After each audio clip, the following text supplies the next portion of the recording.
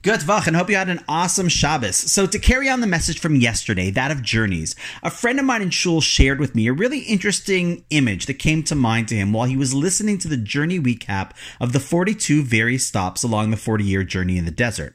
You know, he said it kind of felt like we were looking at one of those homemade video slideshows that most of us have seen or even made, recapping something in life. It could be recapping the highlights of someone's life, like the videos we watch at a kid's bat or bar mitzvah. It could be a 90th birthday for a grandparent or an honoree video, but whatever it is, it puts into context in just a few minutes how the person became who they became and what they did along the years that really sticks out. It's a nice image. This week's Parsha was the virtual video recap of a 40-year journey.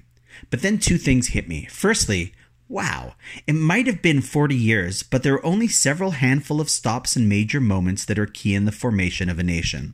Think about it. Lots of life is the day-to-day, but if we look back, we can define and identify key moments, those aha moments, or the important decisions and accomplishments and stops along the way.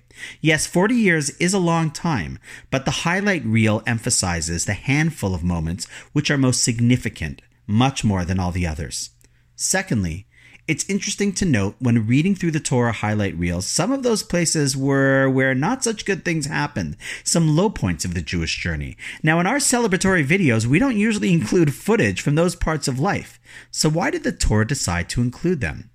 Perhaps we could suggest that they were included because part of the Jewish journey is realizing our ability to overcome foibles and failings. Our resilience becomes part of what defines us, successes, and then the ability to not give up after inevitable mistakes. It's a great message. Celebrate and recall the victories in life while appreciating that life has its challenges and looking back, realizing we continued to persevere. One of those highlights that we often look back on is education, which we pursued. As Jews, we always value knowledge and education and the milestones that we've achieved. Thus, it's really fitting that tonight's podcast is generously sponsored by my good friend Barry in honor of his son's graduation yesterday from IDC in Herzliya in Israel. It's amazing, as I knew Barry's mother well, a very holy woman who survived the camps and continued with a fiery commitment to Yiddishkeit. She inspired and continues to inspire me, and how beautiful it is when you fast forward her story. This woman who was on the verge of being murdered for simply being Jewish is blessed to have a grandson decades later continuing his Jewish journey in Israel and achieving a milestone of his education as part of the people of the book. Amazing when you think about it.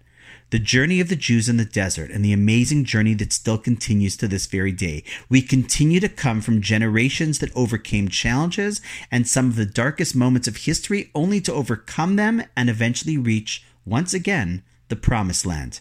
40 years in the desert, the ups and downs, and the Jewish journey still continues to this day. And on that note, wishing you a wonderful night, and I look forward to seeing you tomorrow.